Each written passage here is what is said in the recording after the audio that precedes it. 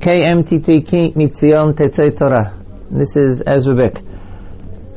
And today is Monday, the Shur of Harav Tavori. I'm going to steal a few minutes from Harav Tavori. Don't worry, I'll pay him back some other time. To talk to you about a problem that I have. I'm responsible for the continued existence of KMTT. We've been broadcasting now for 1 year.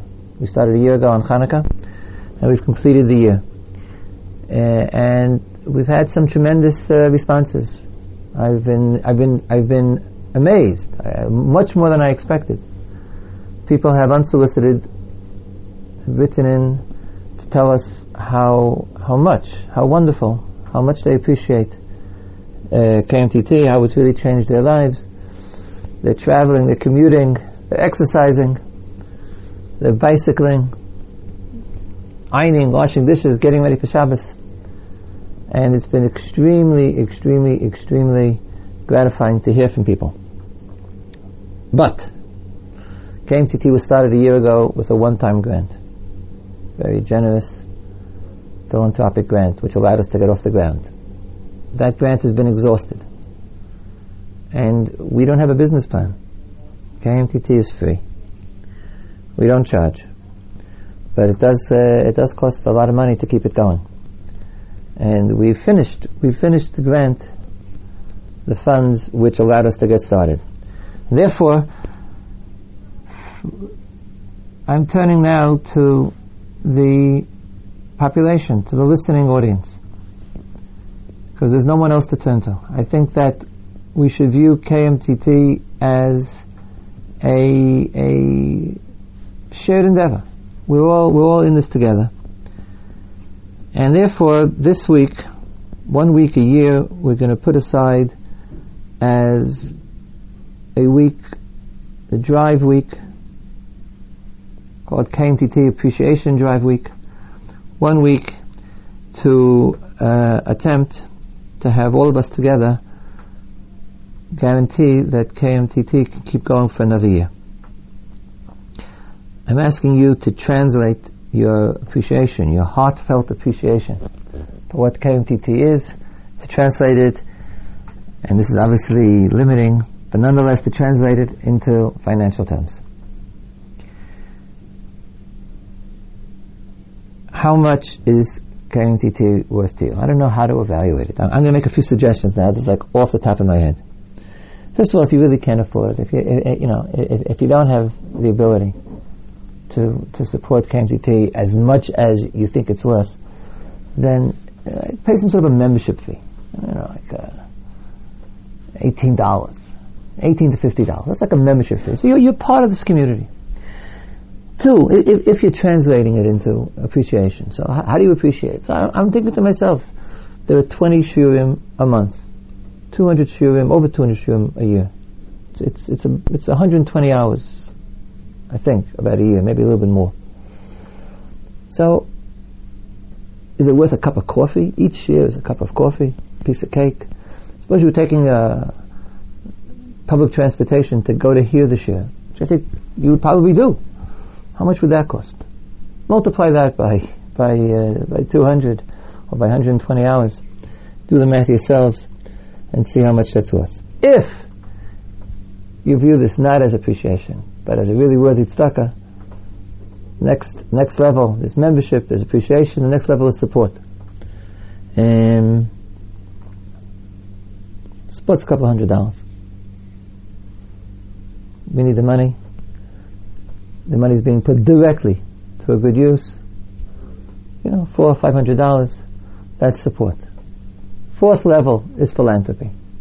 People who God has blessed with financial success.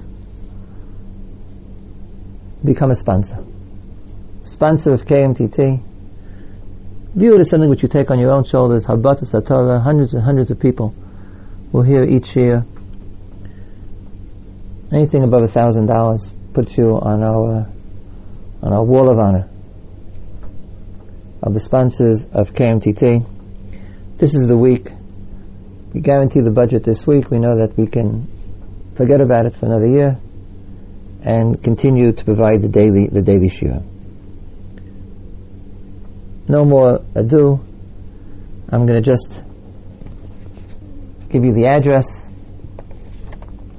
If you go on the website, there's a special marking there of all the different addresses for the United States, for Israel, and for the UK and for Canada.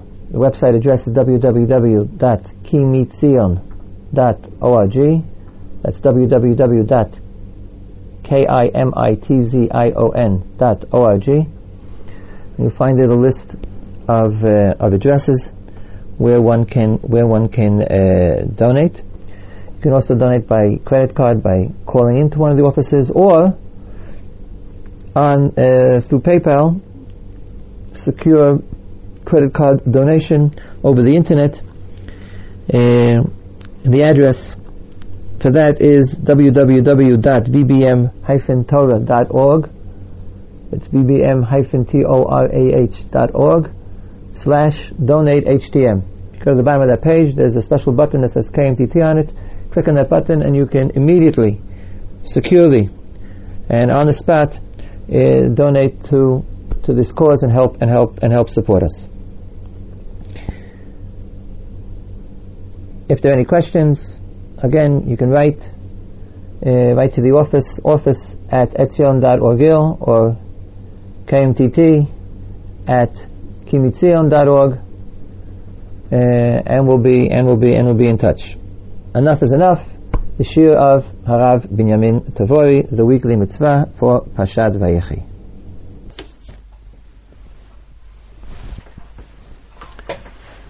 This week we read Parshat Vayechi.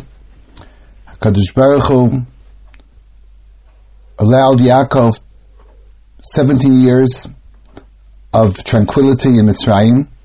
Vayechi Yaakov Beretz Mitzrayim Shva Esrei Shana. The Zohar explains that they were good years. Even though the 130 years that he spent before that were not such good years, these years were years of peace and quiet for Yaakov. But Yaakov brings Yosef and is mashbiah him. He makes him take an oath to bury him in Eretz Yisrael, to take him out of Mitzrayim. And he uses that famous phrase, V'yasita imadi chesed ve'emet. I ask you to do an act of chesed, which we generally translate as loving kindness, emes as absolute truth.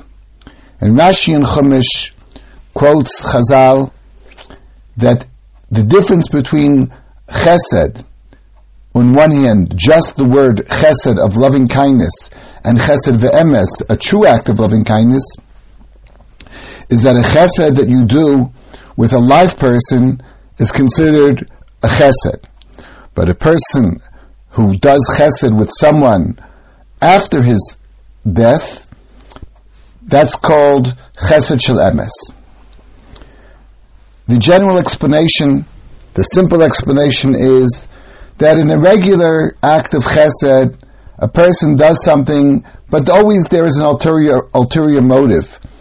Somehow he wins favor with the person will be good to him, whereas a person acts to someone else after his death, it's obviously an act of pure chesed neto, because there's no hope of any reward, of any gemul, of any payback. The shiur today will discuss the obligation of chesed toward live people, the concept of absolute chesed without the concept of emes, and we'll try to discuss the obligation of giving tzedakah and other obligations one owes to his fellow man. Rav Shechter pointed out in his Sefer Eretz HaTzvi that the concept of chesed to normal people, to regular people, to people who are alive, refers to a shibud and a real obligation that a person has. And he says it's based on the concept of mutual responsibility. Shibudim means I have obligations to you and you have obligations to me. Shibudim will create a community which has mutual obligations. but there are no such thing as obligations to dead people. Obligations by definition are reciprocal. Brit is always considered a reciprocal obligation. I accept and you give.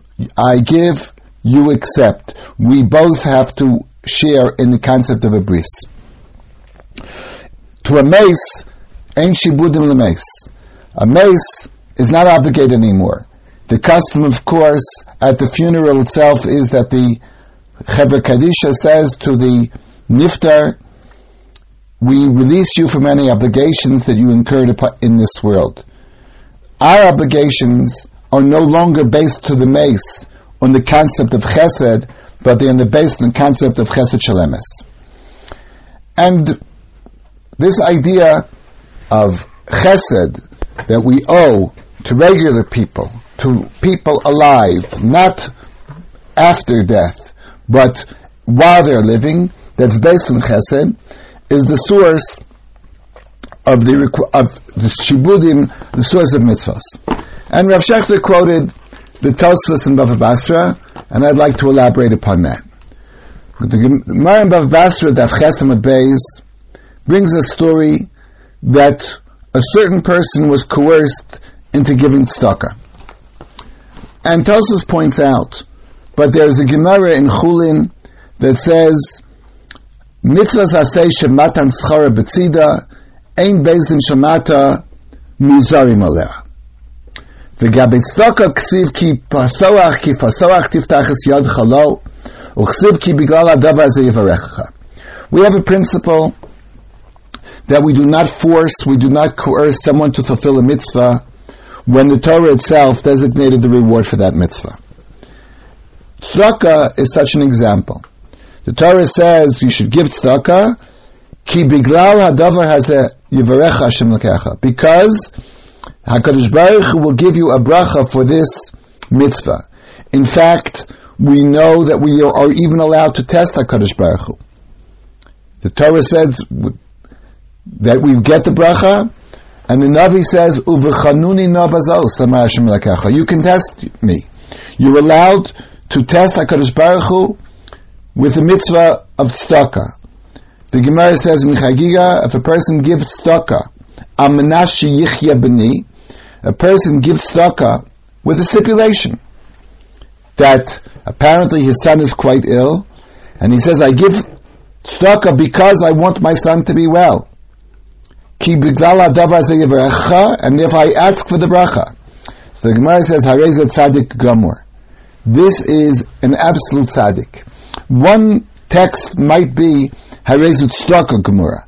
That means it could have been a Rashi Tevos, an abbreviation, Tzadik Gimel, and it could be that we should have read it Tzadik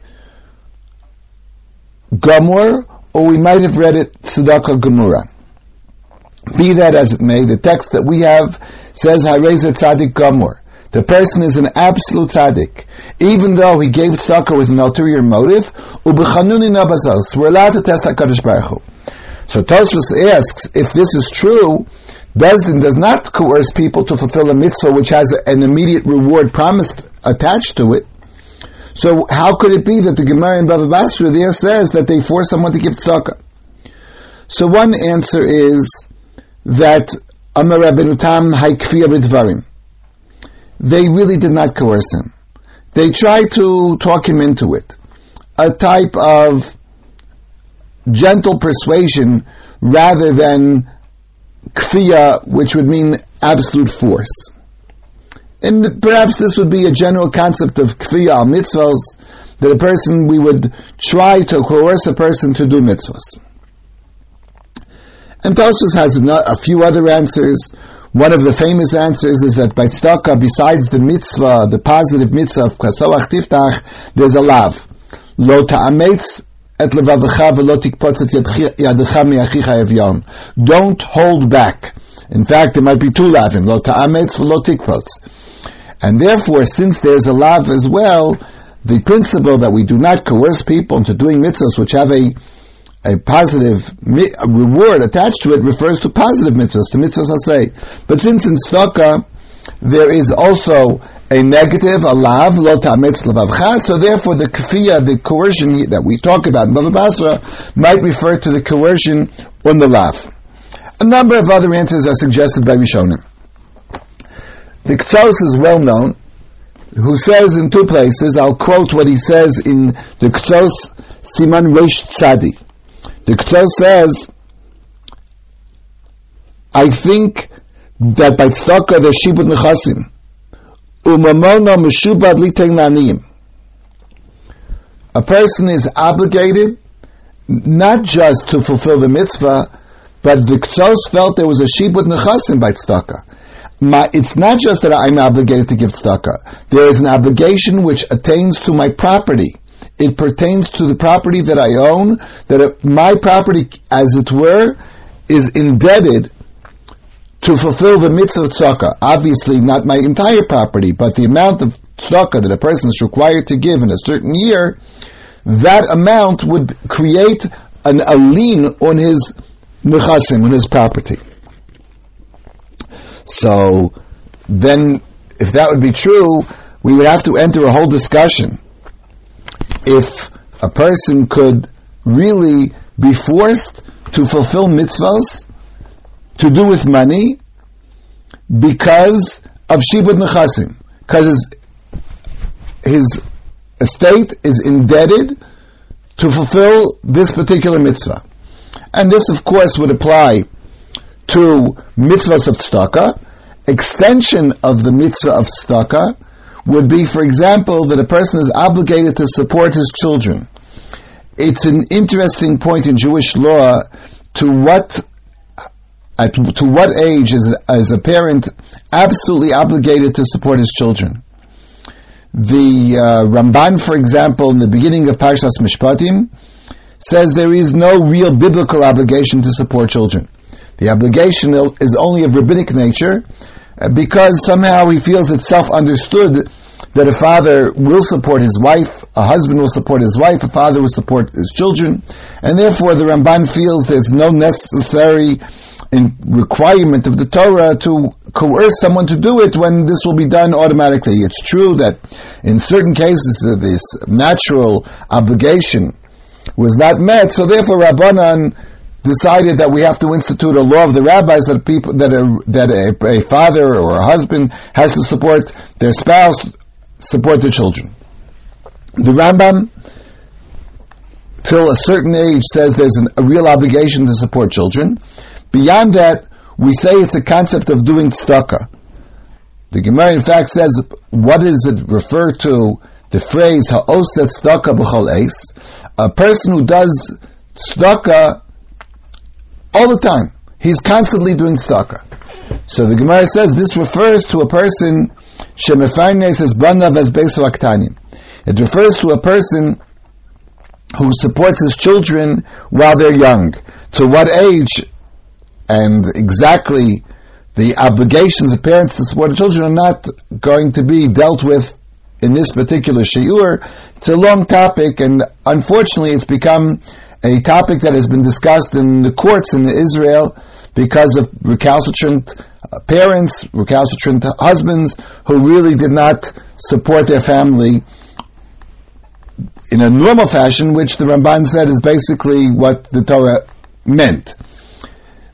Therefore, for the purpose of sustaining a family which is considered tzedakah, or for giving tzedakah in general, we could talk about the concept of shibud nechasim.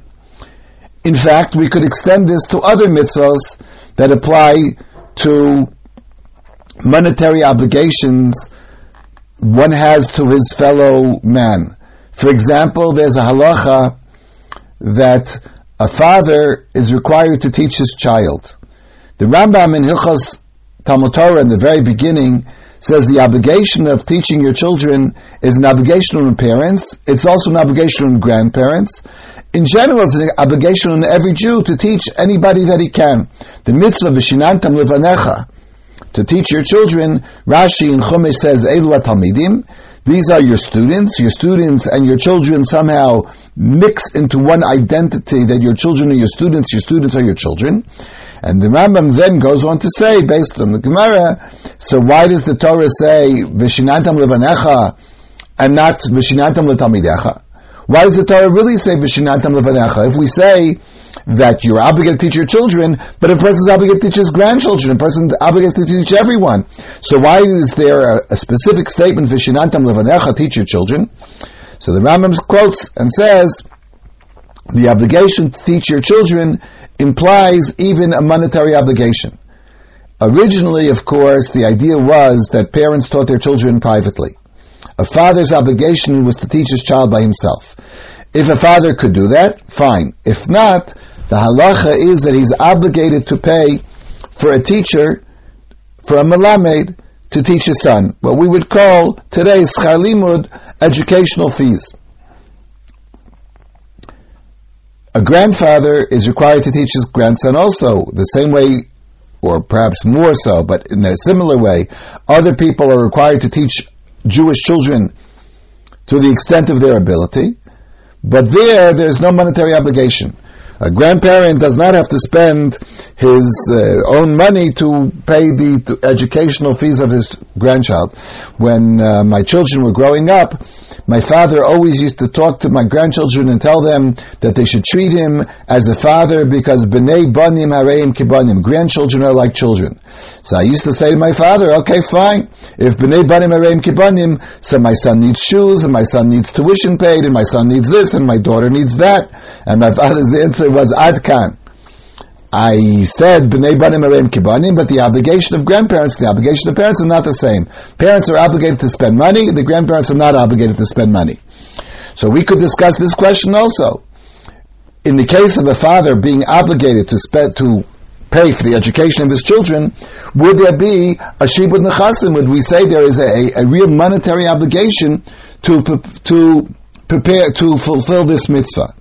The Vilna Gaon in Yoredeya, Siman Reish Mem Ches, Sif Yutes, says that this is like kfiyah in every chiyuv mammon. The obligation to teach your children, to pay the tuition for your children, is like an obligation, and therefore we would coerce a father to do it.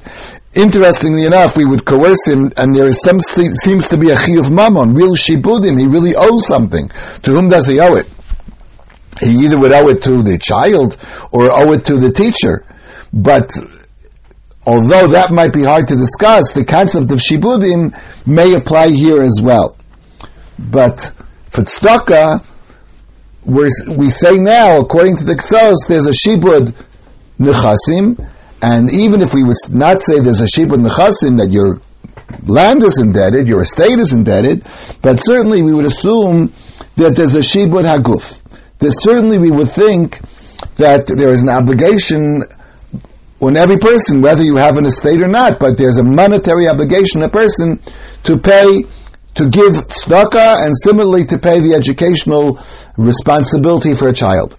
The Rambam in Hilchos Matnos Haniyim, interestingly enough, Hilchos Matnos Haniyim, the laws of giving tzedakah, are found in the Rambam in Sefer Zerayim, in the book that deals with agriculture, because of course the agricultural laws include in them the mitzvahs of leket, shikha, payah, the mitzvahs of giving charity from the agricultural proceeds of each person. And therefore the Rambam in general put all the laws of Matnas Haniyim in the Sefer Zerayim. The Rambam says there in Perek Zayin, Halacha Yud, Mi sheino rotzeh litein tzedakah, a person who doesn't want to give tzedakah, or sheyitin ma'atim masher ro'ilo, a person doesn't give enough, as much as he should. So the Rambam says, Bezdin kofim maso. Bezdin can coerce him. Bezdin is allowed to coerce a person to fulfill the mitzvah of tzedakah. Umaki maso ad sheyitein lo masha amdu litein. And you would even inflict lashes on such a person until he agrees to give what they assessed that he should give. Then the Rambam goes on and says, V'yardim l'nechasa b'fanav. V'lokchim mehem asher roi lo litein. We would go to his estate bifanav, while he's there, while he is aware of what's happening. And we would take masher roi lo litein. So we see the Rambam also says that we would coerce a person to give tzedakah. Not only do we coerce him, yardim lenechasim lefanav. We would take away his property lefanav, in his presence. Now the question is obvious. If we say that there's shibudim, there's a real obligation, why would we only do this befanav? Why would we only do this in his presence? Why couldn't we do it when he's not there also? Here we would have to enter a discussion which is beyond the scope of this present shiur, in terms of, in general, paying back debts, priyas balchov. Would we take away a person's money? Would we make a person pay his debt? Would we coerce him into paying his debt? If he's there, if he's not there, and so forth and so on. Our shiur will deal specifically with the concept of tzedakah, and we'll say, b'fanav, according to the Rambam, yardim l'nechasim l'fanav. You take away his estate in front of him. And you give what would be, you take from him what is appropriate. Why b'fanav? In the Rambam Frankel, very briefly, they quote a number of opinions about this. The Bach says an amazing statement. Pirush af b'fanav. Ve'ein mamtinim sheitein ba'atzmo. The Bach thought that our question was so strong, why can't you do this shalom b'fanav? Why do you need his presence? If you really would assume there's a shibud, whether it's a shibud and the chasim, or perhaps only shibud aguf. But why would, if there's no shibud aguf, you might say that you don't go to his nechasim at all. Let's assume there's shibud nechasim, so why do you go down to his land only b'fanav? What's shalom b'fanav? The Bach says, you're right, you could do it b'fanav as well, shalom b'fanav as well, you don't need his presence. Why do we say b'fanav? Because even b'fanav, even when he's there, perhaps we shouldn't do it when he's there, without coercing him to do it himself. We should try to at least coax him, cajole him, talk him into doing what he is really required to do, in order for him to fulfill the mitzvah. And we'll go on to discuss that in a few minutes. But according to the Bach, if necessary, you could do it shalom b'fanav. You could also take it away from shalom b'fanav. But even b'fanav, where he's there and we should try to allow him to do it himself, we still would take it away b'fanav. The Bach, as I said that we would do it shalom b'fanav as well. The Shach said b'fanav, at least we have to inform him. We shouldn't do it without informing him. Why is his knowledge important? Again, we'll get back to that later. But, of course, one explanation would be that, according to the Rambam, there is real no shibud nechasim. We can't go to his estate at all. But we can force him to do it. So if he's there, while he's present, it's considered kfiyah on him. If he wouldn't be present, if he wouldn't be aware of it, then it would be kfiyah on his nechasim. It would be to take away his estate. And if you really hold there's no shibud nechasim, if you hold his land is not indebted, then you can only force him, but not force his nechasim, not force his estate. And therefore, only when he's there could one person do it. The other possibility is that the question of Choshen Mishpat here might be involved. It might be a legal scenario where we could question, are we really allowed to take away money from someone else? If we can force him to give it to us, then maybe you say, like the Gemara in Bava Basra, Daf Mem Zayin, Mem Ches has a whole topic. If I force someone to do it, to do a certain action, what is the halachic result of that action? We all know the famous case of Kofim Mosu Asher Yomar Rotzani. We would force a person to do something but we would force him at the end to say he wants. And of course, it's well known, how could you force a person to say that he wants to do it? At the end, is it considered that he wants? And the Rambam, it's the famous Rambam in Hilchos Gerushin, Perek Beis, the Rambam says that really a person does want to do things, so it's only, there are certain problems that will hold back a person from doing what's really right and proper. And therefore, when we remove those exterior pressures, we reveal what the person's true intent is. So the kfiyah only removes the outer evil inclinations of whatever sort, and therefore when the person says Rotzani, that he wants to do it, that really reveals his true intentions. If that would be true, so we could suggest here that there's a Choshen Mishpat problem. Kfiyah, to coerce a person to give tzedakah, might really be a problem of a person giving away the money. It's not mine to take away. I'm not allowed to take away the money. Perhaps there's no shibud nechasim. But when he's there, I force him to such an extent that at the end he agrees. Perhaps that's what the shaykh meant. We have to tell him. He could be that he's not there, but we have to tell him that you should be aware, because otherwise, if he would never say that he agrees, perhaps it's really a halachic issue of how can we take away his money. The last question I'd like to raise in this particular case is, does the person really fulfill the mitzvah when the giving of the tzedakah is actually done by coercion?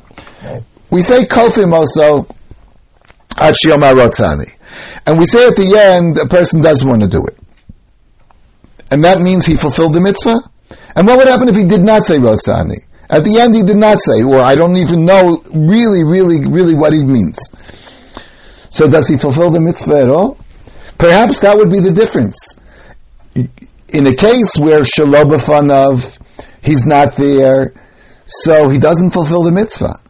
To take away his money when he doesn't fulfill the mitzvah might not be an example of kafim ha-mitzvahs. Again, if there is shibud nechasim, if his land is indebted, then perhaps you could do that even shelo b'fanav. But for kfiyah al tzedakah, for kfiyah al mitzvahs, to force a person to fulfill a mitzvah, maybe that kfiyah would only be if a person is present, is aware, according to the shach, he knows about it, and then he fulfills the mitzvah.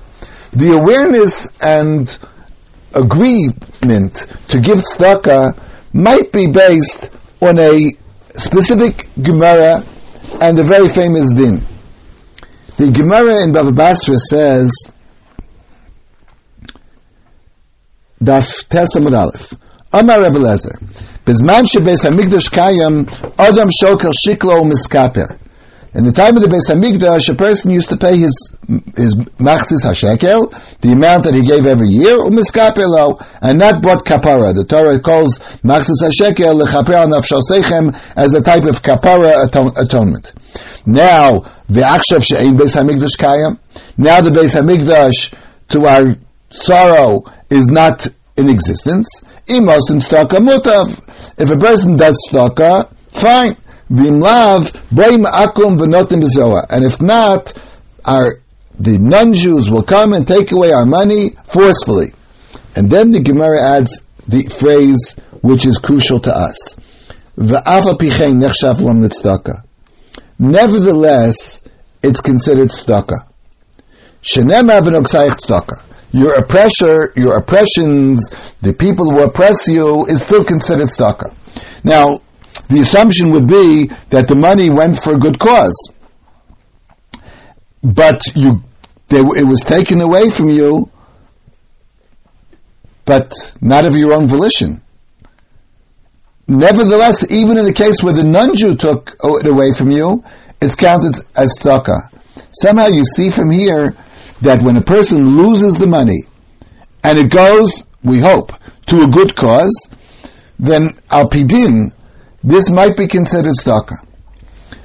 Therefore, the kfiyah that we're talking about, that a person, you take away his money, might really be considered that he does fulfill the mitzvah. That's why I said there might be a difference between bifanav, shelo bifanav. Bifanav, that he's aware of it, perhaps in front of him, there is an awareness, then you say he fulfills the mitzvah. Perhaps if he's not aware of it at all, in that case, maybe he would not fulfill the mitzvah. The kfiyah would only be done for him to fulfill the mitzvah. And maybe the distinction between b'fanav and shelo b'fanav means you do not fulfill the mitzvah shelo b'fanav. In this context, it's interesting to point out the famous case of shikha. When I was a little boy, people used to ask, how can you fulfill a mitzvah being totally unaware of the mitzvah? Is it possible for a person to fulfill a mitzvah and he's totally unaware? And the answer that I was told as a child was the mitzvah of shikha. A person forgets, and what is the exact law of forgetting? A person, while he's harvesting his field, forgot and left a certain amount of wheat in the field, of produce in the field. The Torah says that you should not return to get it, to collect it, to reap it, to bring it home, but leave it for charity. And the Gemara and the Torah says, "Leman yivarecha Hashem Elokecha." You'll get a bracha for this. So when I was a child, they told me, see, you fulfill the mitzvah without knowing about it. But in truth, the mitzvah of shikha in the Torah was not a mitzvah that was caused totally by your unawareness. The real mitzvah is not to forget. Obviously, a person forgot. The mitzvah is a lav, lo soshuv lekachto, don't go back to get it. And then, if you don't go back to get it, you're aware of it, you become cognizant of the fact that you've left over in the field. Nevertheless, the Torah says, L'man yivarecha Hashem Elokecha. Rashi in Chumash points out, Afa pisha basa yada shelo b'miskavein. A person who did this mitzvah, shelo b'chavana. And Rashi extends it to the case really that I mentioned as a child, I was told. Elam me'ata, Rashi says from here we can infer, Nafla sela miyado u'mitzah ani v'nisparnis ba. If a person lost money and a poor person found it, harei u'mizbayach aleh, he gets a bracha for it. It's as if considered tzedakah. So according to the Rashi, it really does seem to be a mitzvah that you were not unaware of, and you fulfill the mitzvah even being unaware.